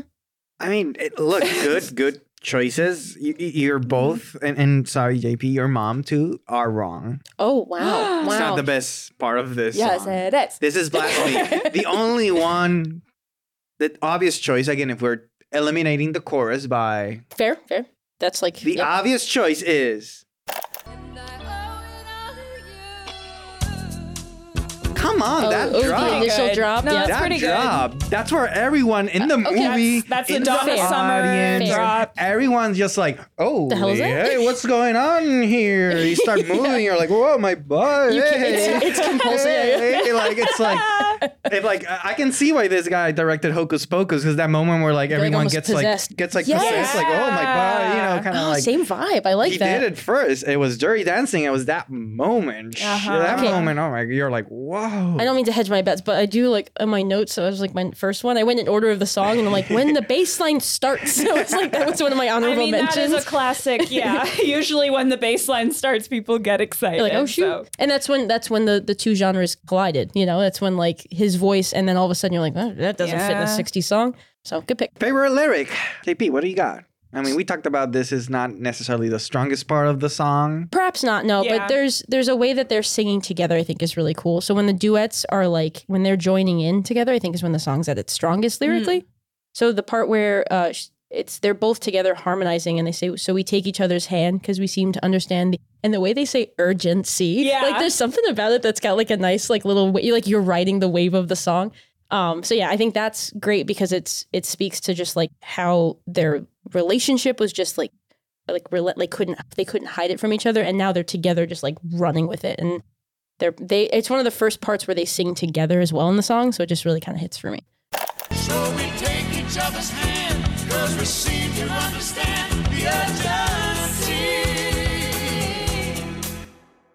JP, you Are and we- I See, this is are proof that we don't plan this stuff ahead We're of time. like- We're on the same page. Johnny and Baby, like Bill Medley and Jennifer Warnes, like we are right there together. So I took it a little further. I did with Passion in Our Eyes. Oh, it's There's so no good. way we could disguise it secretly. So we take each other's hand because we seem to understand the urgency. And yes, the delivery of urgency is amazing. Like we said, the lyrics aren't exactly the high point of this song, so I'm not going to like harp on them. Like, I'm not going to harp on disguise it secretly. Yeah, that's a little redundant, sure, whatever. But I really like the rhyming pattern of this sequence, and it gives it a little bit more interest. Yeah. Yeah. I mean, they're evergreen, which is good. It plays to the like timelessness of the song. Definitely. I would just do like an honorable mention. She's Like the Wind has some good lyrics. Yeah. Yes. So Yeah. I rather fair. do some shout out to She's Like the Wind because I feel like the Way to lyrics here. change your own rules. I know. Paolo. But it's like I look in the mirror and all I see is a young old man with only a dream. Listen, I the think older it's a you little get, stupid, but Am I just feel fooling like- myself? Though she'll stop the pain. Paolo, Living without her, I'd go insane. No, That's an entirely different song. Like, you can't do this. this is Okay, all you're right, breaking all the right, all construct right. of but I do- right. young old man. Like the older you get, when you're like, oh no, the old part's more resonant. Just like I'm starting to feel All it right, harder. my favorite lyric is I've had the time of my life. No, I've never felt this way before. Perfect. Yeah. That's iconic. It's as yeah. timeless as you can get. Can't argue with that. Is it specifically in the beginning when he says it slowly, or is it because they say it a few in times? the chorus. Okay, in the okay. chorus. Especially the no, I've never felt this way before. Like if you thought you did. yeah, yeah. like, nope. It's like They're nope. answering a rhetorical. No one this asked. Is, Like, this no, is the okay. best moment you're having. Yeah. Nope. It wasn't that I like grilled that. Okay. cheese you just ate. It was Fair. like this. Close second, but yes, yeah, I agree. Hall of Fame moment. Who or what had their best moment in pop culture with this movie and or song? It could be a person, a studio, a film, a music genre, a pair of shoes, whatever you want. JP, do you have any? Why did you say pair of shoes? I don't know. Because I have Keds as an honorable mention. Wait. A third of my like fashion personality was like, how can I find as many Keds as possible? Because Baby's style was contemporary in a way that I did not expect. Like growing up, I was like, again, we didn't know if it was 60s or 80s. It felt sort of just like old. And I loved her like capris and her shoes. Like they always showed cutaways of her dancing. And I was like a big fan of the shoes. Honorable mention also to her hair, even though it was distinctly 80s. I, as a girl with really curly hair growing up, didn't have like a ton of examples of like just unabashedly curly hair being like the focal point of someone's like look. And I just really liked just her whole style. I just was like emulating that vibe for years to come. So yeah, I think that's like my Hall of Fame moment. my Is just God. sort of her Okay. aesthetic. Hilariously, one of mine was Hall of Fame moment for making capris sexy. Or I guess they're more like a Bermuda short, but like Yes, Listen, like that outfit. There's with just the a little denim, ankle. And with the denim long shorts to the knee, and then she has the tied the white crop, shirt, yes. and then they're crawling on the ground with each other. Like I was like, Just all- wow, all of it. Wow, iconic. I've been Paolo, chasing it ever do you have since. one? Oh, I have a couple of one. I mean, I let's have get more. the obvious out of the way. Mm-hmm. Has to be climatic dancing scene. Like has to be one. Yeah. Like Yes. Way Way to close out. I think both for Jennifer Grey without a doubt, but like I think Patrick Swayze this. I don't know. Like I don't. Is Ghost was a bigger hit? I mean, I would like to say Point Break. It's not Point Break. I think Dirty Dance is his definitive role. I think but so. Ghost I think is good so. too, but So, yeah. I have one. Mm-hmm. The term mailbox money. Oh. This is what songwriters call when you have a song that is mailbox money. What does The that mean? composer here smartly protected his publishing rights. Oh, Because they wanted to pay him. They so wanted he's to pay him. living on those residuals. Yep, they wanted to pay him a set fee, and they proposed it was like $1,000 per song, and he was like, "Give me $3,000 per song, and let me keep the publishing rights." And that Connecticut whatever startup restaurant company was like, "Sure." And The naivety. that worked They didn't know. out. So he keeps cashing them checks. You That's know, awesome. Good for him. Danny Elfman with the Simpsons theme comes. Oh, that's yeah. a close. Like Did he do the same? Yeah, he apparently like wrote it in like a couple of minutes, and he gets paid every Here. time it gets used. So that's a Oh really my good God. mailbox money. Wild. But this one's up there. absolutely. That's really cool. Good on him. Hall of Fame moment for those like long watermelons. Yeah. Because you only what ever in see the round world? ones these days. And I would put money on this being the most iconic application of a long watermelon. Yeah, I'd argue perhaps the only time I've seen long watermelons. When I first saw this movie, I was like, the hell is what that? is that? I'm like, thank gosh she enunciates what she's carrying because I am confused. Is there a deleted scene or something? They don't pay off those watermelons. What do they use it for? It's just like It's He needed an to excuse carry to them. bring her up there because he didn't have enough hands. I know, but Yeah. it's not necessarily like a party favor. But you like, get where like the they're just gonna iconic go, line. like- I carried the watermelons. Yes. It's like, did they shut that scene with like alcohol or beer, and they were like, "Oh, we gotta tone it down. No, we already got the funniest thing she could do is walk in carrying With a a weird ass watermelon Eggplant and shaped seeing all these people grinding on each other, and it's like, the hell do I do? It's such a charming moment. Like It is. when Paolo was rewatching the movie for research, I was like, I don't need to see it again. I got this. I walked in on that scene and then sat and watched the rest of the movie because It happens. because I was It happens to the brought best in of by us. those watermelons I'm and telling how adorable Jennifer Grey is in that moment. It's endearing because we all have Yes. that awkward moment of like, I want to help. I don't know what to. I'm here. What? And she's Why am I so- here? She's like so in over her head watching these people Absolutely. grind on each other. And like the moment when she starts dancing with Johnny, it's so awkward, but she's like trying. Yeah. And like then they kind of have a connection, and then he just spins away from her. like, and just she's just left there like clapping. Like it's so cute. I also think overwhelmed. I also think you sensed some magic was happening with me that I was like into the film. Yeah. You're like, I wanna stay. Oh, you're like, you're laser focused. you were like, yeah. she was looking at me in the film, sort of like, I want to see this happening You're in like, real time. Yeah, there's something else I going want to on. see the 180 that's going on, because I was like, oh. yeah. She was like, ah. Those are the audible sounds you make during a movie. Remix with today's current artist or band. Who would you choose to perform this song if the movie came out today? JP, what do you got? Okay, so my two picks. There's one that's obvious in that I just want to hear this person's interpretation because I've enjoyed her duets of old classic songs, and so seeing her take on this would actually be pretty cool. And I love this other person's voice so much. He has such a deep, fun voice to like anchor. Orville Peck and Lady Gaga. Wow. That's who I want. to Lady be- Gaga can definitely. I mean, she can do Wow. anything. Orville Peck would just be like this bass line, just like rumble to play with that I think is kind of akin to the way Bill Melody sang I'm some of these not things. But familiar with his work. if you want to like throw in some of his stuff, Yeah. like, Oh yeah, in the I edit, will. I do that for. I would do. There's like I think it's Daytona Sands is the name of the song. Is a really good pick. It's just his albums. He's so good. And I'm such a fangirl for Orville Peck. Long hair, slow eyes, I like your style.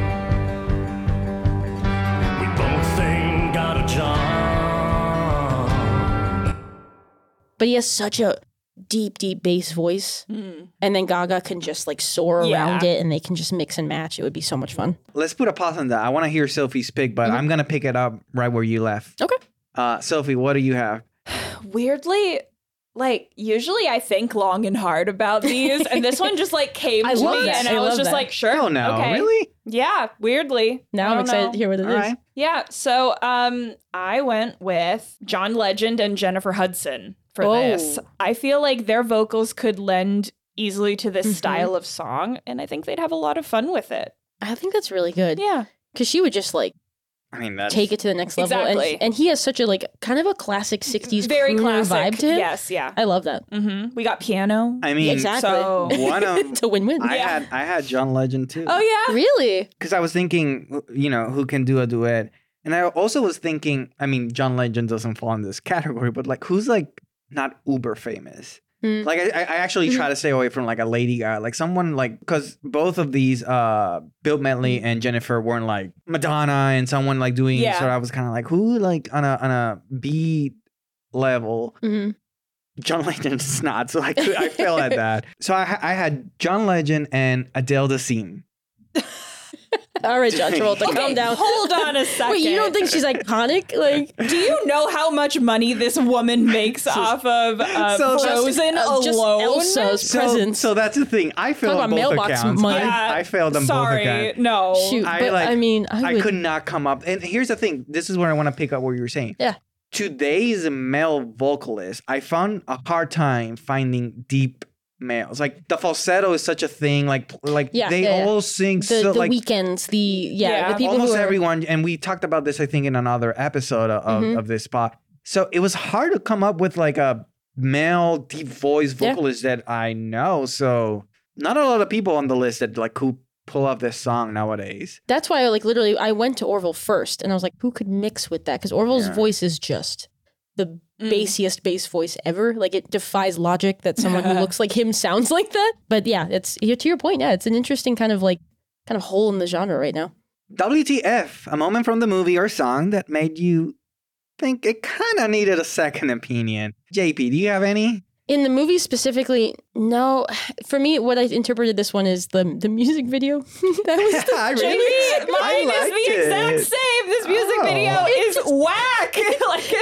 I honestly there's a scene in Hot Fuzz where they're watching Romeo and Juliet and their eyes are wide for like 3 hours. That's how I felt watching the music video. I was like, I couldn't blink. I was like, I don't know what I'm watching. And it's fine, but like, I don't know. They tried dancing. It was a fail. Then there's like color shots of dancers, but then they black and white it to obscure that. Thing is a wonderful little mess. Oh my God. It's a wonderful mess. Okay, here's the thing. Put them in the music video, even though they both look crazy. We don't need to try to make it romantic. Like, they don't need to be singing to each other. Yes, ISO. That's it. Yeah, like, leave it to Baby and Johnny. There's a point where she puts the top of her head on his chest. And I'm like, I think I could imagine that being cute, but I don't understand if you've ever met each other. Like, it was so wrong. weird.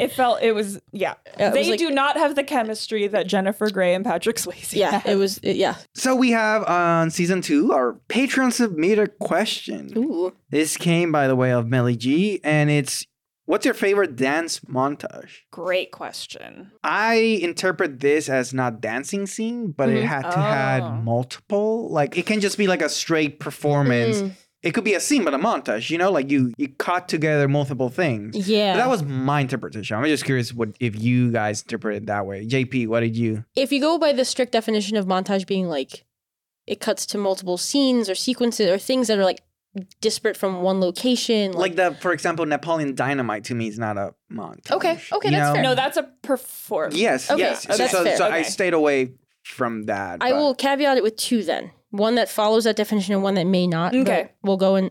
The first one that follows it, I think, pretty strictly, Cell Block Tango. Because it is a performance I haven't seen it. from Chicago. Oh, Chicago. Yeah. Sorry. The Cell Block Tango sequence from Chicago is like, it's like a masterclass of that performance aspect, but then it cuts to like like them talking in prison about the crimes they committed. No, yeah, for so sure. it's like spoken into the dialogue, and then it cuts to like yeah, because it's a theater thing, so it's Yes. like multiple things are happening at there's once. a conceit, and then there's also the real time like conversations that they're actually have. I think that is like expertly that's an done. interesting interpretation. I like that. But in terms of the one that definitely doesn't really follow the rule, but like is the one that I first thought of was "Can't Stop the Beat" from Hairspray. But it's not a montage. It's just to me one of the best. It's like the closest that an end song has gotten to like what Dirty Dancing pulls off. So I was like, I'm going to mention it because I want to, but I'm definitely not answering your Patreon subscribers question. Just like me with She's yeah, like exactly. the wind. At least I tried to stick to the prompt. I'm sorry if I failed anyone out there. But yeah, those are my two top picks. Okay, I'm going to say that mine is like a half fail, half win.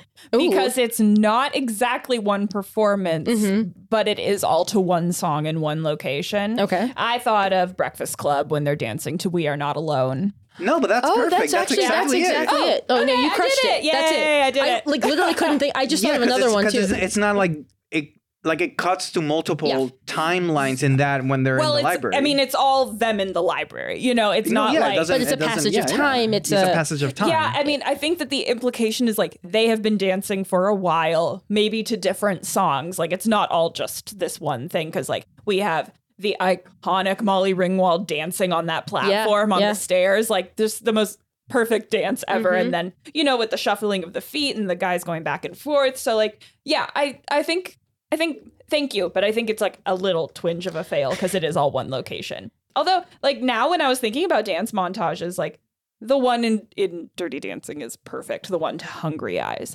Then I was thinking like, this is also a training montage. So like this can go right up there with like Rocky and Karate Kid. That is true. So mine, I don't know if it qualifies. I think so. Okay, so we don't know what a montage is. No, but apparently. I think it is. A lot of us edited in our lives. Mine is the beginning of Do the Right Thing with Public's Enemy Fight the Power. So it's like an opening credit. So the credits are happening. So it's not like a scene. I just don't remember if like they cut. I think they cut to like multiple like moments. That's a good example of it. Same thing with like the opening to The Departed. There's like a 5 or 6 minutes of just like building all the characters out in what feels like a montage. But but I've always loved that opening to that film. It's just with the combination with that song and Rosie Perez, right? Rosie Perez. Yeah, she's and her dancing is just like, man, I just feel everything. I feel the emotions of like what the song. The movie, I mean, obviously rewatching it as you know where the movie goes, it's just like, I don't know. That was just the first one that came to mind, and I always go like the first one that comes to mind like has to be strongly considered. So yeah, is this a car song? No one can define it, but everyone knows when they hear it. Is this a song you listen to in the car? Oh, absolutely. I mean, that CD was like burned into my CD player in the car. Agreed. And this is like a Windows down song. So yes. Please elaborate, because I was gonna say, is this a car song? Doesn't mean listen to it in the car and not be like no, you can perform upset it about in the car, but like listening to it in the car adds like an extra element. Like it's really good in that context. So I think so because you can sing it as a duet with someone. You can sing it by yourself. You can sing it with a yes. car full of people. Like it's a crowd pleaser. It is. Sophie and I didn't do this duet. We did She's Like the Wind duet. I was like, her breath close to my face, her body close to me, and I'm like, yeah. And we were just driving down Sierra Madre with the windows lower, just blasting She's Like the Wind. Don't tell people where we are. We are not in Sierra Madre. It's fine. Nobody listens enough to be like, I'm gonna go. Like, I don't know what your obsession is with telling people the locations that we go to. It always happens when JP's on the podcast. Just bleep it and then keep everything else. All right. Will the song go on? Last one. Will the song live on and continue to be a pop culture? I mean, it doesn't. Yes. It has and it will. It has and it will. Yes. YouTube comments, Sophie. Let's move up to YouTube comments. What did you find? Yeah, well, here's some evidence that the song will go on from our first comment. Season 3 of Umbrella Academy might have been weird, but I'm glad they introduced me to this song. I'm a Gen Z kid, and I'm glad to learn about the songs our grandparents made love to. It was all going so well. I was like, whoa. It's like, yeah, Gen Z, no. Also, Why would- grandparents? I don't- Is that? I guess maybe. Why would you be interested in Depends. that? Yeah, if you're Anyway, in your 30s. I've Also, never- I mean, I know that this song is all about having sex, but like, are people having sex to this song? I don't think so. I asked overload. my grandpa, yeah, like, what overload. Yes. I asked my grandpa, like, what was it like serving in the military in World War II and stuff like that? I didn't go like, what songs did you like make love to? No, you know? no. I Missed wanna- opportunity. Pivot. Paolo. Yeah. Okay, so anyway. Maybe he would have said this one. I don't know. Moving on. Here's our next one. A real emotional change. Love is not a real thing. Oh. But this song is the closest thing to convincing me something exists like it. What a weirdly hopeful nihilist. This comment was written at 2:45 a.m. Yeah. on a Friday night. Yeah, there's a lot going on there, and I hope that they watch the movie again and get more out of it. Yes. All right, here's another one. The best song for a bachelor party with your brothers. Oh, I feel like that's very tongue-in-cheek. Hold on. I don't know. I don't know how genuine that was. This has a really strong wedding culture. That is true. That is true. Wedding and funerals. This is Yeah. apparently Oh. like the second Really? most popular song that British people play at funerals. What? Like, because I've had the time of my life, I guess. But also the song is about having sex. So I don't know. Yeah, it is a very at its purest. It's a romantic song. Yeah, you so know, like in between these comments that I've selected, it was a lot of like, miss you, R.I.P., like a lot of that. that is a blind spot. I did not know If that. someone plays this at my funeral, please don't play the Black Eyed Peas version. Note to self. No promises. I plan on outliving you and playing this at your funeral. This is how it's gonna be. This is how it's gonna be. Sophie's gonna be like, play the song and then while the slow part starts, and then it goes the Black Eyed Peas like the beat, bam, bam, bam, and she's like start shuffling the dirt on top of the cover and be like, bam, bam, bam. Because the dirty bit, like, bam, bam, bam, bam, you like The shuffle that nihilism dirt. continues. All right, moving on. That was too much for me. Just saw the Righteous Brothers in Cleveland at MGM. Bill sang this song with his daughter. He still rocks, and a funny guy too. I wonder if it was the daughter who was born right before he recorded this song. I hope it was. So- Oh, that's cute. Yeah. Sophie, by any chance, on your research, I saw a video on YouTube of Bill Medley performing the song with the daughter who was his excuse to get up. Yeah, that's it then. Oh, good. There's some lines in this song that I don't know that I would sing like My in a exact paternal point, thank you. relationship. Like Yeah, no, I would not sing this song to my father. And it's bringing up a little bit of what we talked about in our Aerosmith episode, Don't Want to Miss a Thing. same problem. There's same definite problem. father-daughter vibes in there, and then also ick. So, yeah, I would not sing this song with my father. No, thank you. But I'm glad that there's meaning for them. That Yes, father-daughter and maybe duo. I didn't see the perform. Maybe they changed some of the lyrics and make it a yeah. little more, appropriate to the dynamic. I don't know. Yeah. And that's a wrap. Oh my god, I That's can't a believe wrap. it. We did it. We tackled this behemoth of a classic. Yeah. It was a little intimidating, not gonna lie, because like this is such a beloved song and everybody knows it. Yeah, Yeah. The stakes are low with Adam's Groove, but this Yeah. one we're like, Yeah. people love it. Like, You gotta do the how, song justice, absolutely. How do But we find? it helps that like it started with two people who already loved the song, and then over time you grew to love it. So it's great, Yeah. There's growth there. It's Yeah. amazing. It also helps that we have you on the pod. Oh, JP please, Leigh. please. Thank you so much for stopping Yo, by. This is a blast. I will come back whenever you'll have me. Please tell the people where they can find your awesome YouTube channel. Essays on Framing. Find me on YouTube. It's been a little bit since I've posted any of the videos, but the ones that are there, I'm really proud of. And They're if you wanna evergreen. check them out, they're Evergreen, evergreen. yeah. Yeah, they're not super topical to 2018 or 19. So check them out if you like some of those movies. Yeah. And you can find us on The Song Will Go on Instagram, Twitter, even TikTok. We're trying to figure out how to use TikTok. I don't know. We're millennials, Spoken whatever. language. Yeah, exactly. And of course, our Patreon, The Song Will Go on. But yeah, keep an eye out for season 2. We are putting life back on those socials, and we're gonna be sharing, more content as we go along. Some stuff that didn't make it, some stuff that just visually you just gotta see it. Audio won't do justice. But yeah, thank you all for listening, and I guess we'll see you on the next episode. Bye. The Song Will Go On is written, researched, and produced by Sophia Matano and Paolo Grassini. Theme music is composed by William Russell. Consulting producers are JP Leigh and Jonathan Fisher. Recording, editing, and mixing by Sophie Matano and Paolo Grassini. The Song Will Go On is a Gigawatts podcast. You can find Gigawatts on YouTube and on Instagram at Gigawatts_YouTube.